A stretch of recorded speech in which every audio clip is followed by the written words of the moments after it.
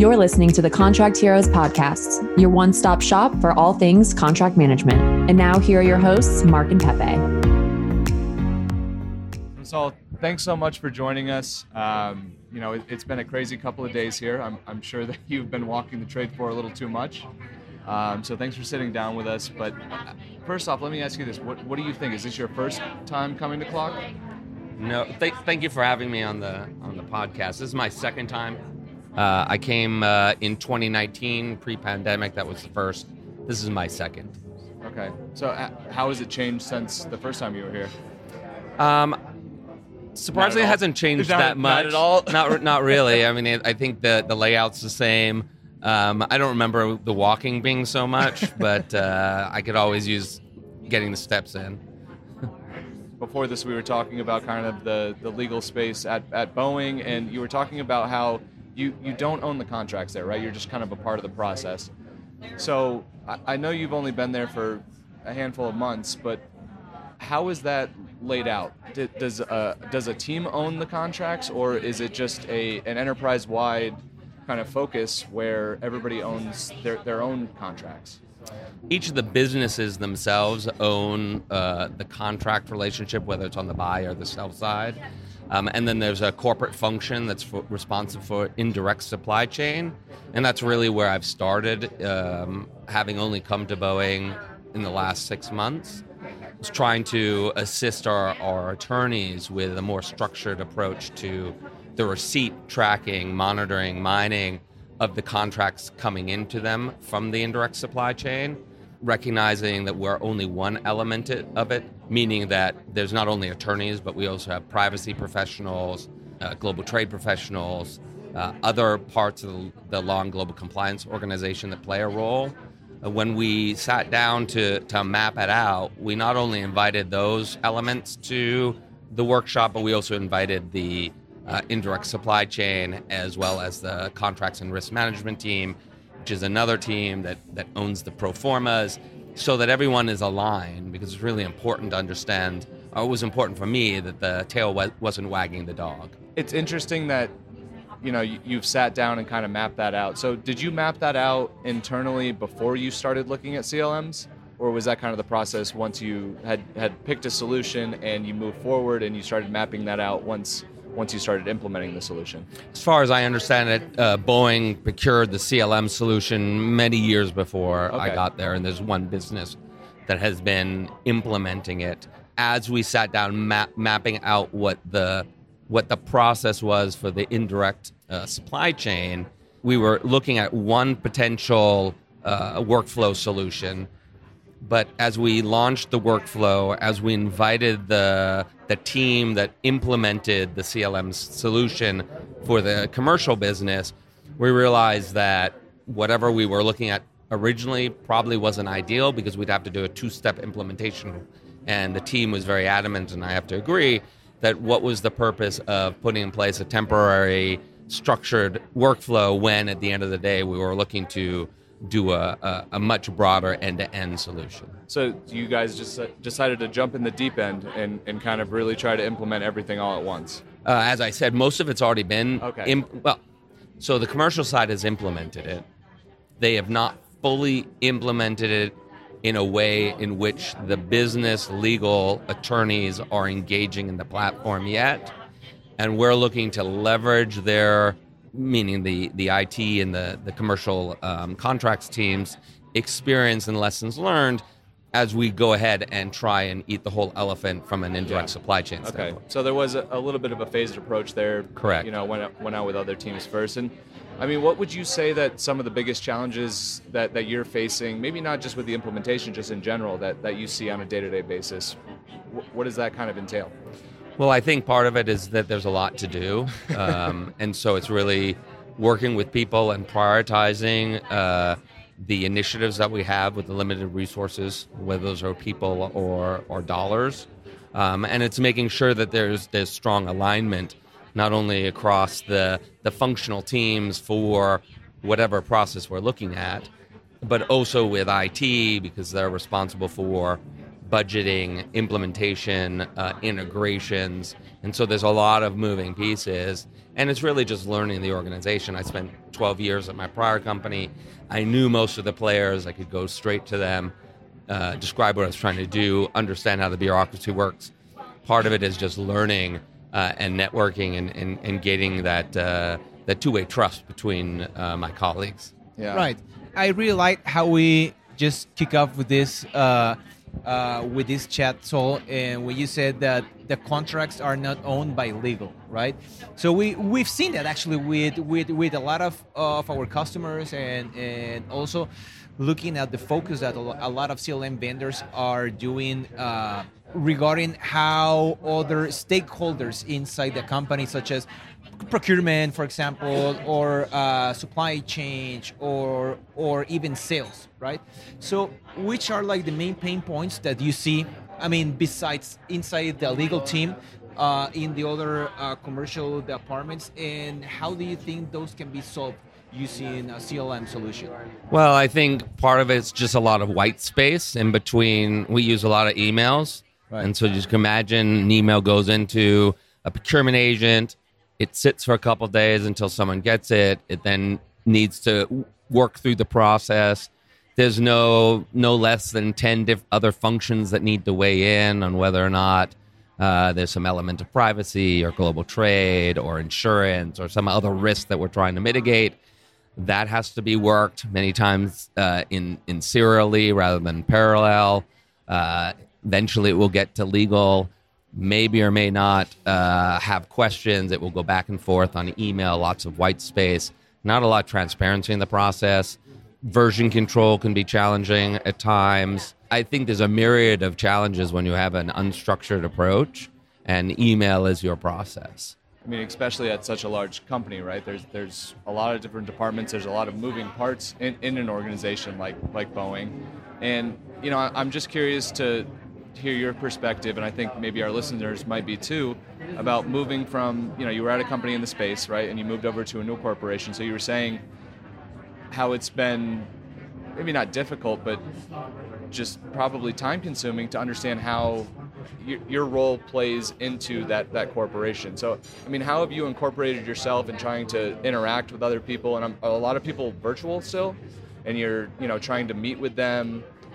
How has it been fitting into the new role and trying to work in the new organization? Well, you know, I'm blessed to have a chief legal officer and a vice president whose, you know, direction to me at the beginning was take the first 6 months and really learn the organization, meet the people. And so I had the chance to go around the company, 8 major sites, talk to 350 plus attorneys, paralegals, support staff, non-legal professionals, and really start understanding what the pain points were, meeting people face to face in most instances. So I've had the opportunity to really take a step back and look at it holistically and try and understand, okay, where are some of the low-hanging fruit that we can go and try and attack quickly, but also at the same time, how do those things hang off of a larger strategy, a larger vision as we try and modernize and move ourselves forward. And what are those low-hanging fruits? Well, I think some of that is just workflows that we can put in place, normalization with IT in terms of budgeting. As an organization, I don't think this is too different than other large companies. The Law and Global Compliance organization is fairly new. We're a Frankenstein of different organizations that were pulled and shoved together because of the needs to mitigate risk and the legal pressures at that time. And now taking the time to say, okay, that was the right decision to make. How do we now optimize the organization? Where do we see that it would be beneficial to have some sort of cored up capability? Where does it make sense where there's coordination and collaboration?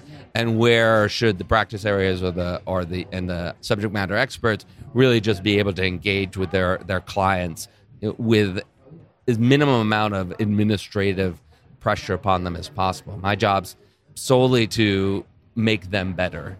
How can they be effective and efficient, and at the end of the day go home just a little bit happier? That's a good one. Right, and I think like a lot of those low-hanging fruits comes. I mean, it depends on what part of the contract lifecycle process, right? We were just talking about like there's a lot of email going on, especially on the contract request phase. So maybe like automatic and dynamic intake form, depending on the type of contract, will be like a solution in order to save time, right? Instead of just writing an email requesting a contract, and that's it, right?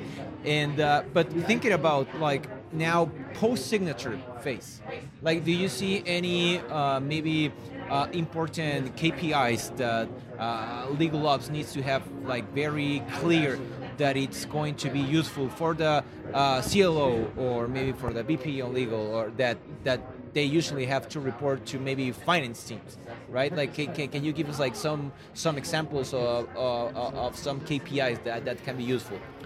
Well, KPIs that are useful is how close are we to budget for outside counsel, and we partner very heavily with finance. They do a fabulous job. I know in my prior company, a lot of the work had to be done by the legal operations team. It's great to have a partner in finance who's really on top of it, really can predict and project. You know, working with HR in terms of resourcing, where do we have gaps, where do we need to bring in headcount, where do we have headcount pressures, how do we make sure that all our gaps from a legal and compliance perspective are carefully analyzed and the right people are put in the right places. I have not been able to implement as many KPIs as I'd want, particularly around law firm spend. I think there's a real opportunity to understand how we're staffing our cases and where do we really find efficiency, not from a cost perspective, but from a value perspective. Right. And sometimes it may be a cost play, but it's really about how quickly can we get to the right result with quality. Right. And let me change it a little bit, because we've seen a lot of, well, not CLMs. We can talk about, we can keep talking about automation, right? Like business process managers. Like you just like built a lot of workflows.